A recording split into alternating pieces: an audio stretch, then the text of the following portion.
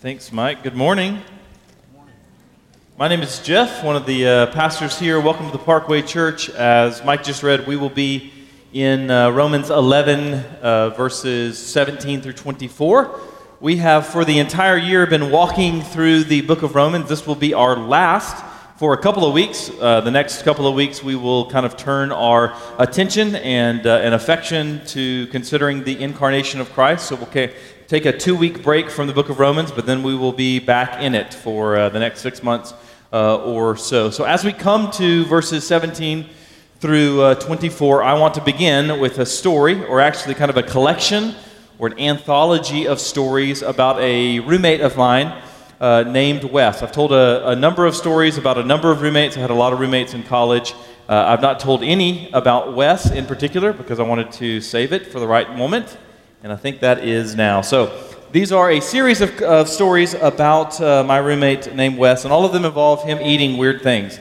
And so the first story, one time I am leaving for the weekend. I'm headed out of town, and as I'm walking out the door, he is walking in from work, and he is carrying this industrial-sized tub of Airheads. Are you familiar with Airheads? It's kind of like a taffy-like candy. And so I didn't think anything of it at the time. He had gone shopping at Sam's or something like that. And so he came in, and I didn't even give it a second thought until I came home at the end of the weekend, and the tub was completely empty. Wes had eaten the entire tub. Again, this is an industrial-sized tub of 5 pounds of taffy-like candy over the weekend. In fact, that is the only thing that he ate all weekend. For 48 hours, no 4 food groups, no food pyramid, just straight up Airheads. That's first story. Second story about Wes, there was a time I had made some brownies, and as I'm waiting for them to cool, I decide to go and run some errands. So I go and I run errands, and I come back about an hour later, and the pan is entirely empty. Wes had come home from working at Applebee's and had eaten the entire pan of brownies. I am not sure what part of that story is the worst. And so you can decide for yourself which part is the worst. The fact that this guy would eat somebody's food without asking, the fact that he ate like 2,000 plus calories of brownies within an hour in one sitting, or the fact he worked at Applebee's. They're all bad. But that was my second story. The third story, this is actually the best, I think, story, involves Funyuns. I'm not sure if you're familiar with Funyuns. They're not chips. They're an onion-flavored corn snack. They're shaped like rings. That's where they get the fun in the Funyuns. And so being a college student, I loved Funyuns. But also being a college student, I couldn't afford such luxuries as Funyuns. But occasionally, I would save up and I would splurge. And so I had done so. I had purchased some. And so one day, I'm in my apartment and watching a movie, and in walks Wes, and he is just eating my Funyuns. And so I look at him and say, "Hey, man, just so you know, it's fine. You can have some, but just so you know, those are mine. And so save me some." He mutters this sort of sarcastic thank you. And he just keeps eating them, and keeps eating them, and keeps eating them. And so after a couple of minutes of this, the bag is nearly empty. And so I look at him, and I say, "Hey, man, stop eating my Funyuns." And then he says something that I totally didn't anticipate at all. He said, "Or what?" So then my mind's racing. I have no idea what kind of ultimatum I'm going to throw out. And so my mind starts, as my mind's kind of racing, my eyes are darting around the room looking for some way to sort of strengthen this threat I've apparently made. And I see there's a spoon on our coffee table. And so I said, "Or I'm going to throw the spoon at you." And so he looked at me. You ever watch Shark Week? And so right before like a shark will attack something, its eyes roll back in its head. That's kind of what happened with Wes. And all of a sudden, he just takes the bag and he dumps it right on his face. There's just Funyun crumbs. It's like a feeding frenzy in Shark Week.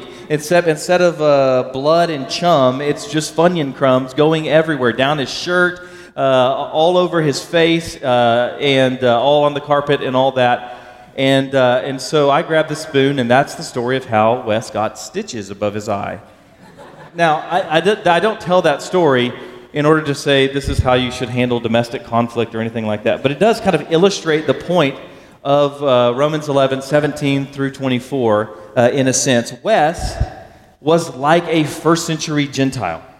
We've talked about this before, but just as a reminder, in the first century, the world was classified. If you're a Jew, the world is classified into two types of people.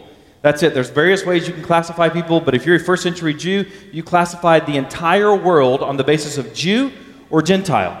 If you are physically descended from Abraham, Isaac, and Jacob, then you are a Jew. If you are not, no matter what your ethnicity is, no matter what your race is, no matter any of those kinds of things, you are considered a Gentile. We've talked about that a number of times before. And so everyone else is considered a Gentile, and as Wes is kind of partaking in some sort of blessing that's not originally his. He didn't actually own those Funyuns. So we see in this passage that Gentiles have come to faith in Christ, and they've been grafted into a history that is not theirs. They are partaking in a blessing that is not originally theirs. And just as Wes kind of grew arrogant and proud and presumptuous and boastful, and he suffers the consequences of that arrogance, as the proverb says, pride cometh before the spoon. Well, that's kind of Paul's concern here in Romans 11 with Gentile Christians. They're partaking of all of these rich blessings of Israel's history.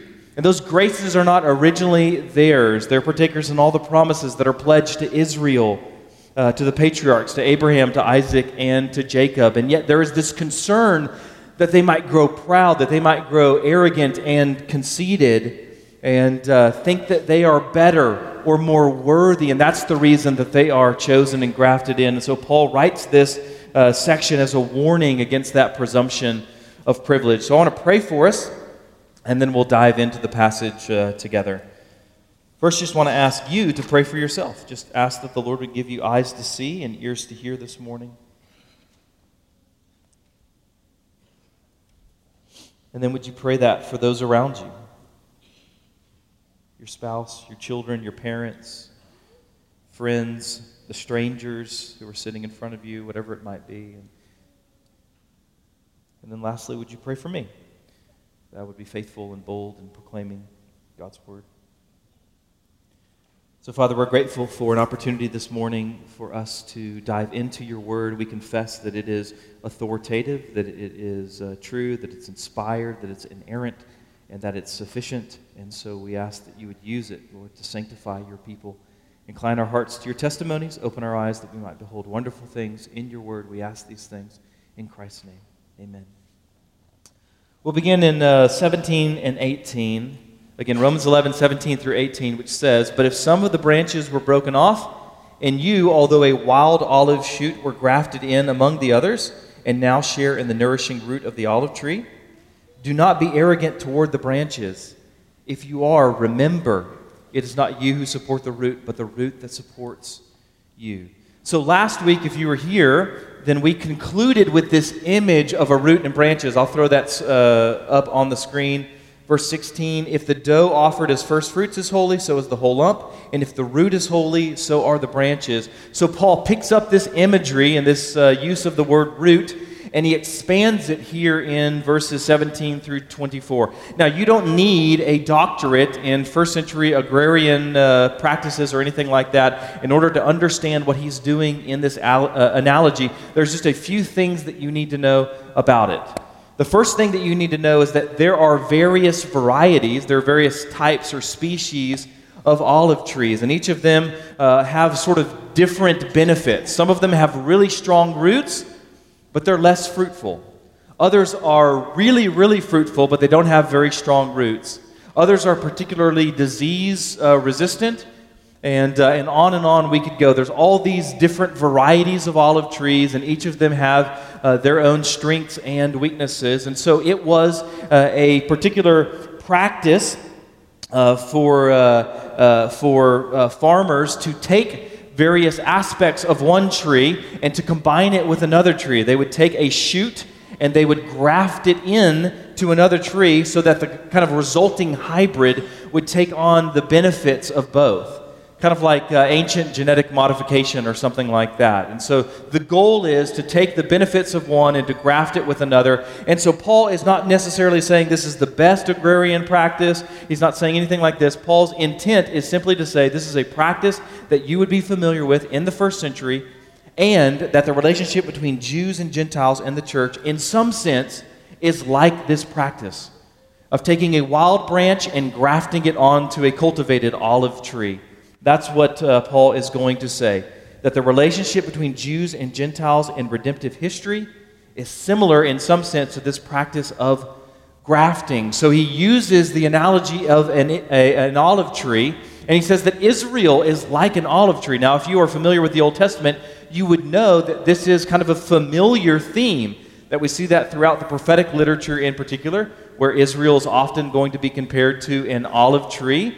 And then that being the case, there is this added New Testament dimension that we see here, where that olive tree is going to possess not only these natural olive branches, but also these wild olive branches, these unnatural olive branches. And so the natural branches that we're going to read about as we get to verses 21 through 22, they represent ethnic Jews in general. So anytime you see a reference to a natural branch, think someone who is ethnically Jewish, all right? The reference to nature, what is natural or by nature, simply indicates that Jews have this biological or this natural relationship to the root. Last week, as we talked about the meaning of the word root, we saw that it probably refers to the patriarchs. So the Jews, the natural branches, are naturally, they're biologically related to the root, to the patriarchs, to Abraham, to Isaac, and to Jacob. But according to this passage, some of those natural branches have been cut off. They've been severed from the rich root of the olive tree. And these represent unbelieving Jews. Now, has every individual Israelite been severed? Of course not. We talked about that last week or 2 weeks ago, that God has preserved a remnant within Israel, including guys like Paul, Peter, the other apostles, the thousands of people that are saved at the beginning of the church in the book of Acts. So not all the natural branches have been severed, have been cut off, but some of them certainly have, as we have seen over and over. In fact, it's one of the themes of the book of Romans. Salvation is never on the basis of your genetics or your genealogy or your ethnicity. Salvation is always on the basis of God's election and His grace.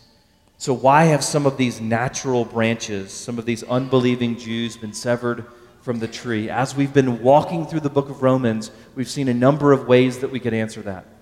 The first way that we could answer it is by thinking of it from a sort of divine perspective. That is, from an eternal perspective of God, in which case the reason that some Jews are severed from the tree is because of divine hardening. We saw that in chapter 9 and chapter 10, that God has mercy on whomever He wills, and contrary to that, He hardens whomever He wills. That's the first reason that we could say that some are severed or cut off from the tree. The other perspective is not the divine perspective, it's the human perspective. It's what you and I can see, and the reason for that is unbelief, that they are severed by unbelief. So these two different perspectives kind of answer the question, why are these unbelieving Jews severed, cut off from the rich root of the olive tree? And the answer is because of divine hardening and because of human unbelief. And we've talked about this a number of times before, that the Bible was going to uphold both of these things as being true and complementary. Those aren't in any sense contradictory, and yet the Bible is not going to solve fully that tension for us. So I don't know the answer of how God can be utterly and ultimately and completely sovereign over who is and who is not saved, and at the same time God can hold us absolutely responsible for our sin, and yet the Bible certainly teaches that. So that's something you wrestle with. Welcome to the club. Every one of us in this room wrestles with that to some degree.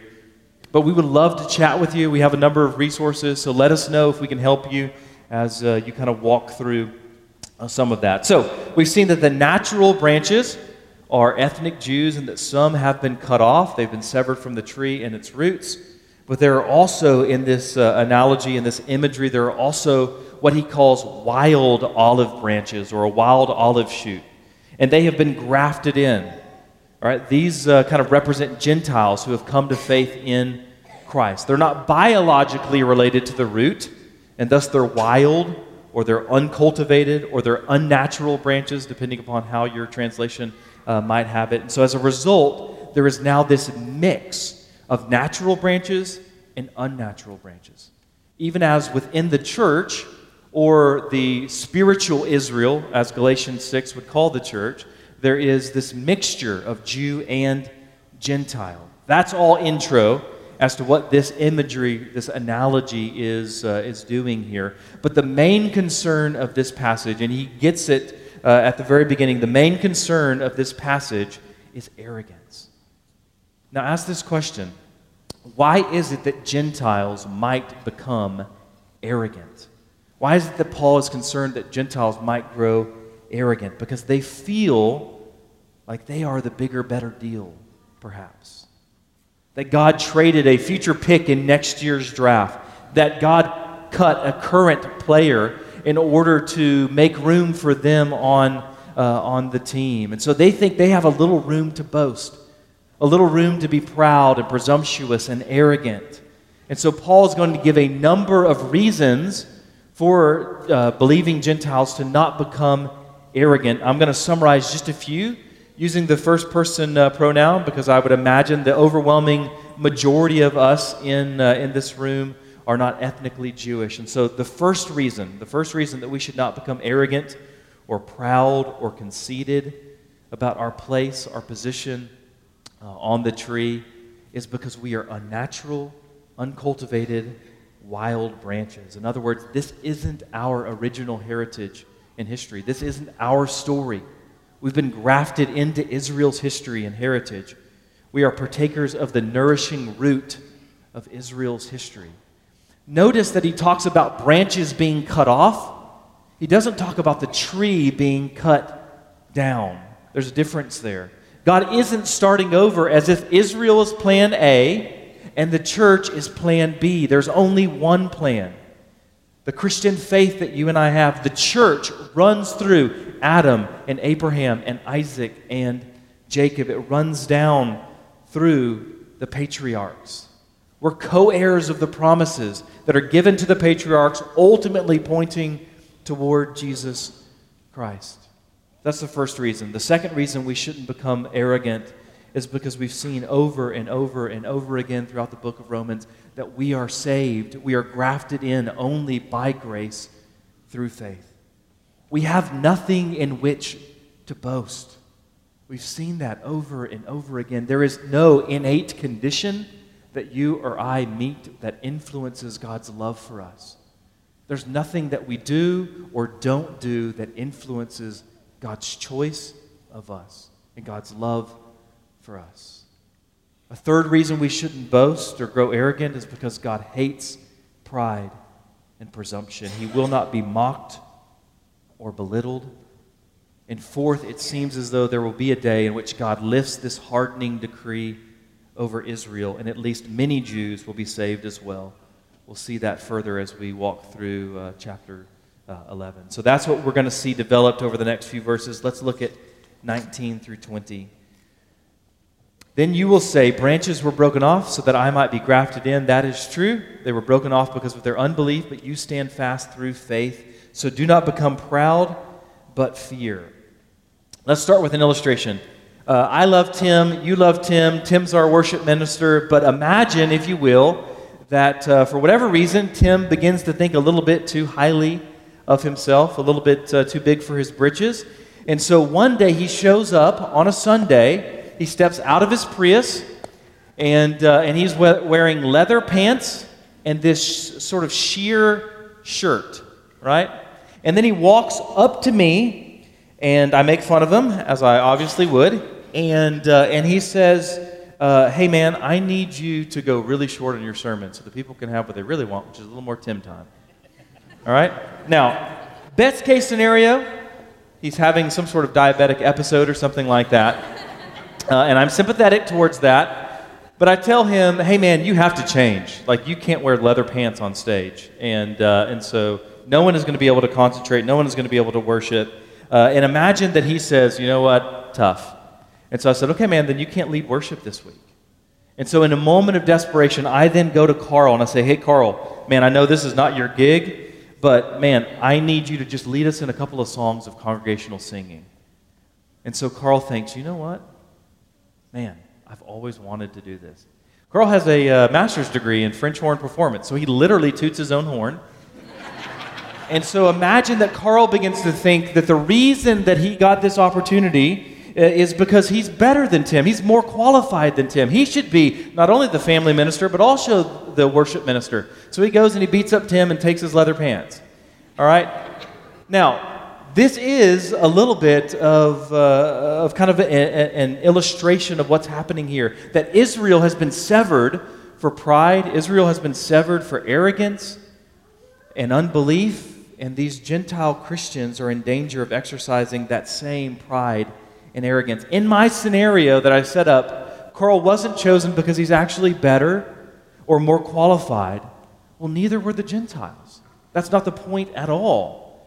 We might be tempted to think that we're grafted in for some reason other than grace. But Paul says this isn't a bigger, better deal situation. God doesn't trade up, so to speak. Israelites were cut off so that Gentiles might be grafted in. Paul says that much is true, but why? You're missing the point. Not because Gentiles are better, not because Gentiles are smarter, not because Gentiles are prettier, not because Gentiles are more worthy, but solely, completely, purely, wholly because of mercy. The fact that God rejects some Jews doesn't imply at all that he prefers Gentiles. But pride is this primal sin of humanity. We've seen that throughout the book of Romans. In fact, in Romans 1, we saw that the fundamental primal sin of humanity is that we fail to give thanks to our Creator. We fail to recognize that we are dependent, desperate creatures. And we are absolutely and utterly dependent upon our Creator. So Paul is going to warn Gentiles lest they boast in their present condition, as he had previously warned the Jews in chapters 2 through 4. He warns the Jews lest they boast in their past heritage. He says there's no room for boasting within the church whatsoever. By the way, I don't think that Paul's only concern is with Gentile arrogance regarding unbelieving Jews. You could read this and just think he's just concerned that believing Gentiles might look at unbelieving Jews and boast over them. But I think Paul has a bigger concern than that. I think Paul's concern is that Gentile believers might even begin to boast over Jewish believers. Might begin to say, look what's happening to your countrymen. God must have rejected you and your kind. Remember, Paul's concern in the book of Romans is not just this hypothetical, the way that believing Jews might relate to unbelieving Gentiles, or the way that believing Gentiles might relate to unbelieving Jews. Paul's concern is division within the church. We'll see that especially as we get into chapters 14 and 15 in Romans. And so his concern is that believing Gentile believers might boast even over their Jewish brothers in the church. And we've seen over and over again in Romans that there is no room for boasting.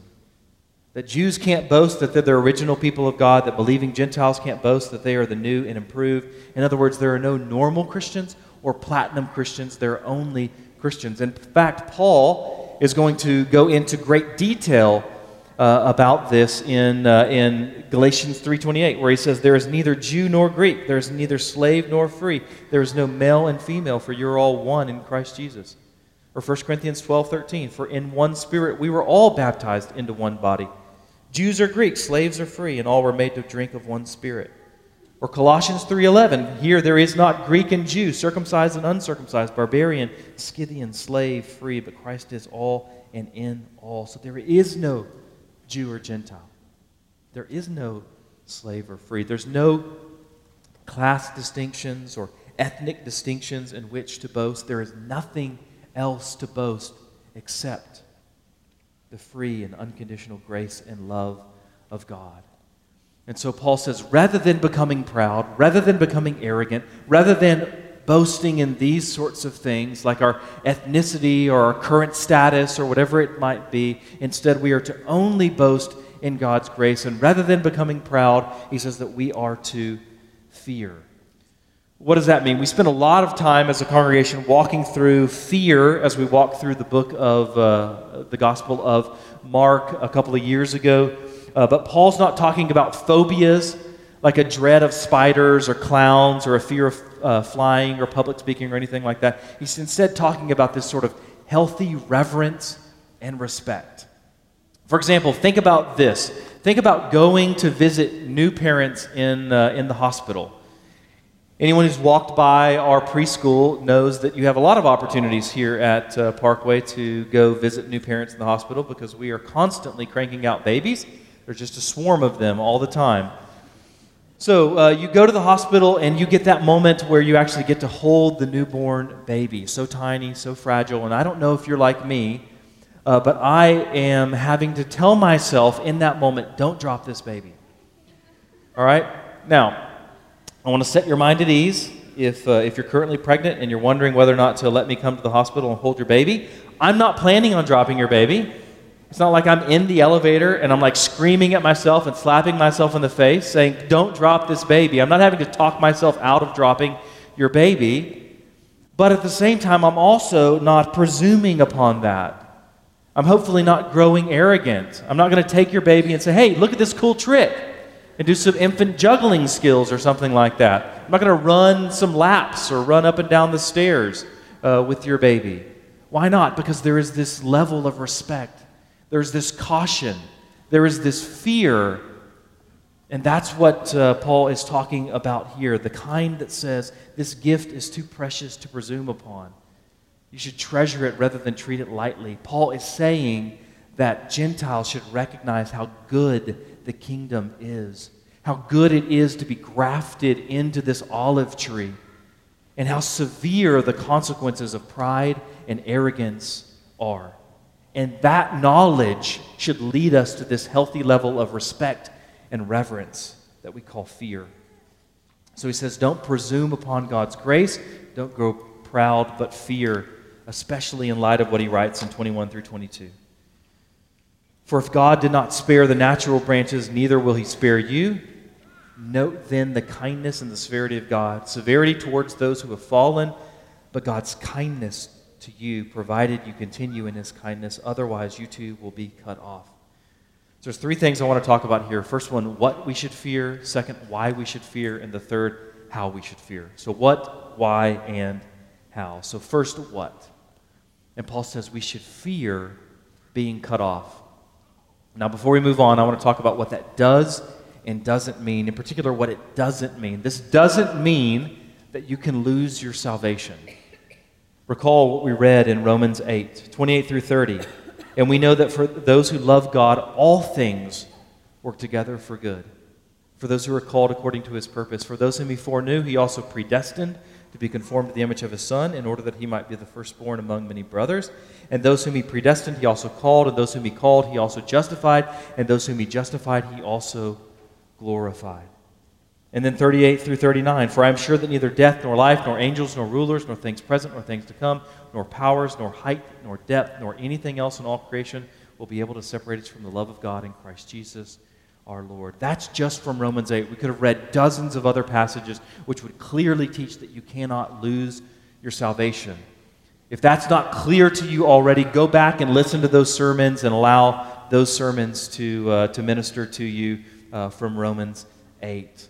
He says that all who are called are justified. All who are justified are glorified. In other words, none fall through the cracks. And that nothing in all creation can separate us from the love of God, which means we cannot separate ourselves from the love of God. So if it doesn't mean that we can lose our salvation, what does it mean? Well, this is functioning as a warning. That's Paul's intent, that it would be a warning to you and to I, a warning against pride, against presumption, against arrogance, against these sorts of things. And think about the purpose of a warning. Think about all the different warning signs you might encounter on a regular basis. a yard with a sign that says, "Beware of dog," a big bumper sticker on a truck that says, "This vehicle protected by Smith & Wesson," or an electrified fence with a sign that says, "Do not touch," or a sign that says, "Falling rocks" as you drive through the Rockies. The problem with the way that some of us want to read the warning passages of Scripture is that we assume that if the Bible says that you might be cut off, as it does here, that must mean that some will be cut off or can be cut off. But we don't do that with other warnings in life. Think about some of the signs that I just mentioned. For instance, when you put out a sign that says, "Beware of dog," does that mean that you just thinking it is inevitable that at some point my dog is going to eat a couple of people? I'm just going to live with that fact. Hopefully it'll save 5 or 6, but 1 or 2, certainly, Buffy's going to eat them. No, you don't think that at all. You think the reason that I put out the sign is so that Buffy never eats any of them. Well, that's similar to the warnings of Scripture. The warnings of Scripture are the means by which God protects and prevents His people from doing the very thing that He warns them against. Does that make sense? The warnings of Scripture are the means that God uses to protect and to prevent His people from doing the thing that He warns them against doing. When the Bible says that God will cut you off, that doesn't mean that some will actually be cut off. It means that God's warning is the means by which He preserves you from being cut off. So those who are saved will pay attention to the sign. They see a sign that says rocks ahead, and so they pay attention, they take heed, and they swerve accordingly. Those who don't love and trust Jesus, those who aren't truly saved, they just completely ignore that sign, and they're crushed by a boulder.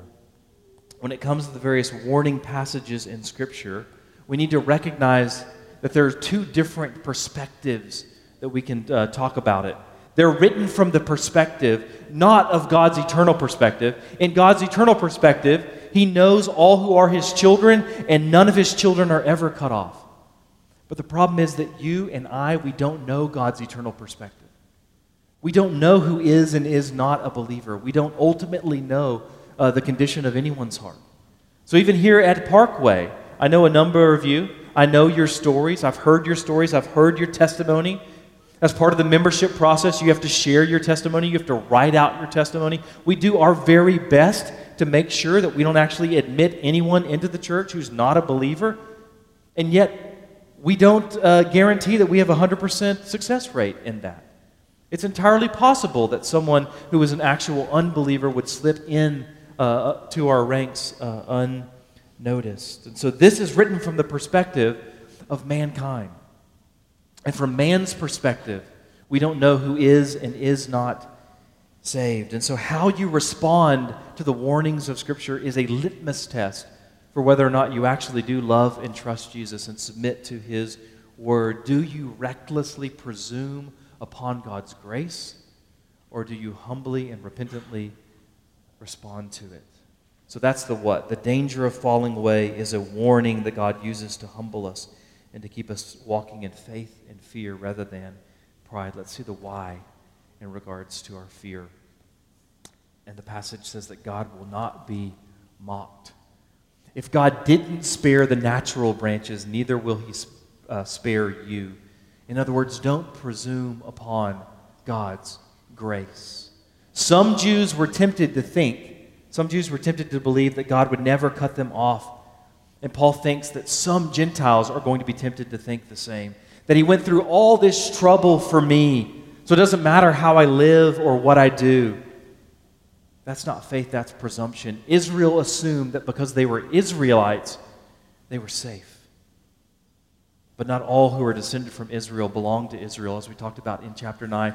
Likewise, not all who go to church are the church.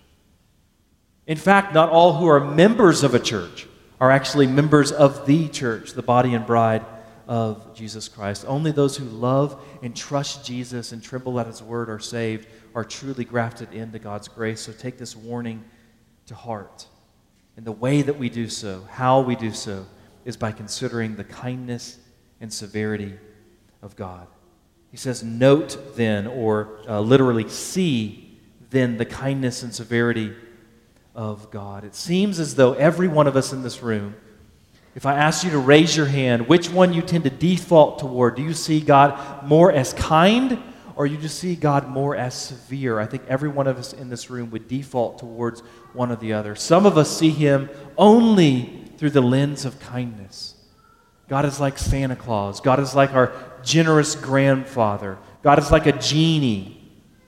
Others of us only see God as being severe. He's like this harsh teacher or this drill sergeant or something like that. But the Bible tells us that we are to look upon, that we are to consider both. Again, that's literally what the word translated as note means. It means to see, to look upon. So imagine, if you will, that we're looking at God through binoculars. And through one eye, you see the kindness of God. And through the other eye, you see the severity of God. And Scripture is telling us, don't close one eye or the other. Don't neglect his kindness in favor of his severity. Don't neglect his severity in favor of his kindness, but instead look upon both, consider both. Because when we attempt to deny one or the other, we dilute one or the other. So beware of reducing God to a caricature. Now, before we move on, I want to just deal with a kind of a pastoral word on this issue of being cut off, this warning passage and others like it in Scripture. There is a way that reads all of the warning passages that you encounter in Scripture, especially in the book of Hebrews. There's a way to read passages like today's passage and other warning passages that leads entirely to feelings of shame and guilt and condemnation. You see that sign saying falling rocks ahead. And so even though you just drove 15 hours to the Rockies, you think, there's no hope. I might as well just turn around and drive home. I'm never going to make it. The mountains are throwing rocks at me. So that's what you do. You just turn around and you drive home. That's how some might read this passage as well. This warning of Scripture, as if Paul's goal is that you just mope through life, constantly introspective, constantly feeling condemned, constantly questioning and doubting your salvation and worrying that you might be cut off. And that's not the point at all. Falling rocks ahead doesn't mean go home. It means to pay attention. Likewise with this warning of Scripture. It doesn't mean to give up. It means to press in. It means to pray. It means to take heed. It means to consider. Paul's warnings are not intended to cause us anxiety and depression. They're intended to cause us repentance and faith. So how this passage and how other warnings of Scripture affect us, hit us, should depend greatly upon who we are. If you are one who is prone to doubt your salvation, if you're one who's prone towards anxiety and fear, excuse me, you need to hear the kindness of God. You need to consider the kindness of God. You need to consider his love. You need to go back to Romans 8 and read the reality that nothing can separate you from the love of God in Christ Jesus, and all things work together for good. But if that's not you, if you're on the other end of the spectrum and you are prone to proudly presume upon God's grace, if you're prone towards arrogance and apathy towards the kingdom, then you need to think about the severity and the judgment of God. In other words, this passage would say, if you're contrite, if you're humble, then you have nothing to fear. But if, on the other hand, you're arrogant and proud, then you should fear. Not fear that you might lose your salvation, but rather fear that you were never saved in the first place. One more section, 23 through 24. And even they, if they do not continue in their unbelief, will be grafted in, for God has the power to graft them in again. For if you were cut from what is by nature a wild olive tree and grafted, contrary to nature, into a cultivated olive tree, how much more will these, the natural branches, be grafted back into their own olive tree? So Paul's argument is simply that if God can graft unnatural branches onto a tree, how much more can he graft natural branches back onto the tree? It's an argument from the greater to the lesser. If a physician can graft skin from one person to another, how much more can he graft skin from your own body? In fact, there's a sense in which Paul has already seen God do this. Paul himself is an example of this fact. As Paul is persecuting the church, he has been cut off. He is severed. He shares the same blood as Abraham, Isaac, and Jacob, but not the same belief. And yet on the road to Damascus, he encounters Christ, he is converted, and as a result, he is grafted back onto the olive tree. And he isn't the only one. We talked about that before. God hasn't washed his hands of Israel and said, I'm done with you. In fact, as we'll see later in chapter 11, it seems as though there will be a day in which a significant portion of ethnic Jews will have the hardening decree lifted, will come to faith in Christ. And so this passage really helps us to avoid two extremes as we think about Israel, even today, not only from a historical perspective, but even today. The first is this error of thinking that God has accepted Jews simply because of their Jewishness, simply because of their ethnicity, simply because of their genealogy or their bloodline or something like that. But this passage clearly says that there are Jews who do not love and trust Jesus, and that those have been severed from the rich root of the patriarchs. There are teachers out there, there are theologians out there, there are churches out there that would promote what's called a dual covenant sort of theology, which is the idea that Jews are saved by their Jewishness. They simply adhere to the Old Testament and God will save them. Whereas Christians adhere to the New Testament and God will save us. And the Bible says, no, there are no two plans. There are no two paths. Christ is the only way to salvation. And so simply by virtue of your ethnicity, whether you are Jew or Gentile, you do not merit God's favor. That's the first error to avoid, is thinking that God has accepted Jews simply because they're ethnically Jewish. Salvation is always by grace and not genealogy. Always by faith and not family. Always by election and not ethnicity. The second error that the passage helps us to avoid is thinking that God has rejected Jews simply because of their Jewish ethnicity. This passage is not promoting anti-Semitism. The text clearly says that some can be grafted back onto the olive tree. And again, we've seen that happen throughout history. So this is now about the 10th or so passage that's dealing with Jewish-Gentile relations within the early church. And so what is it that we do with this passage? It seems like we're coming back to this theme over and over. But this week's passage in particular has this theme of arrogance, this theme of pride. And so I think before we kind of turn our attention to Christ in communion, I think this passage kind of calls for a bit of introspection. And so I want to ask a couple of questions and just ask you to ask yourself these questions. And here's what I want to request. The answers to these questions are really easy. If you just want to give the churchy answer, you're welcome to do that. But I'm not asking you if you know the right answer. I'm asking you if you feel the right answer. Like if you actually think the right answer. Not just that you can give it off the top of your head, but it actually comes from your heart.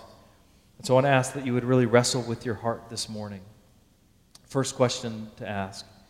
Is there anything about you which you think makes you more acceptable to God? More worthy of His grace?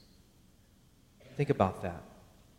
Your gender, your ethnicity, your socioeconomic status, your family, your upbringing, your citizenship, your church attendance, the fact that you've memorized the entire Old Testament, you've never uttered a curse word, you've never taken a drink of an alcoholic beverage, you've never smoked a cigarette, you've never watched a rated R movie not starring Jim Caviezel as Jesus.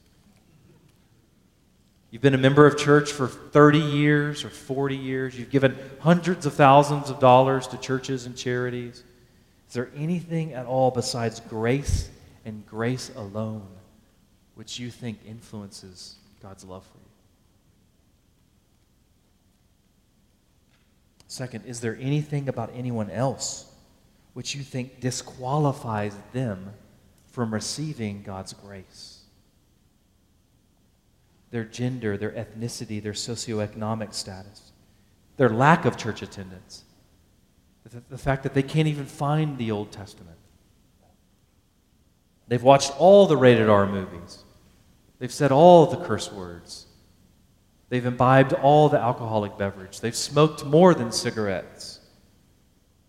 Do you think that there is a level of obstinacy or a type of person that God just can't or He won't save? Your neighbor, your coworker, that politician that you really hate? Muslims, Mormons, Hindus. Or maybe you don't think that anyone is too far. You know that God could save. But perhaps there are types of people or even a particular person that you don't want to receive God's grace. You're like Jonah. You know that God will show mercy to Nineveh, and so you run to Tarshish. You don't want Muslims or Mormons or your dad or your ex-husband to be grafted in, so you can boast over them. If any of that resonates this morning, will you repent? Will you allow this passage to sever the root of pride and graft you into grace so that you would boast in Christ alone? So with that in mind, let's turn now to considering the kindness and severity of God in communion. Let's pray. Father, this passage at once seems distant and yet near. Few of us wrestle with boasting over Jews in our neighborhood or in this congregation, and yet every one of us knows the sting of pride and arrogance. So I pray that you would lead us to repentance, that you would teach us to fear, that you would teach us to boast only in grace. You would teach us how to look upon your kindness and your severity, that you would keep us in your kindness. Just confess that we're weak, we're in need of grace, and so we want to exult in your faithfulness to us because you're a good Father who gives good gifts. So we pray in Christ's name. Amen.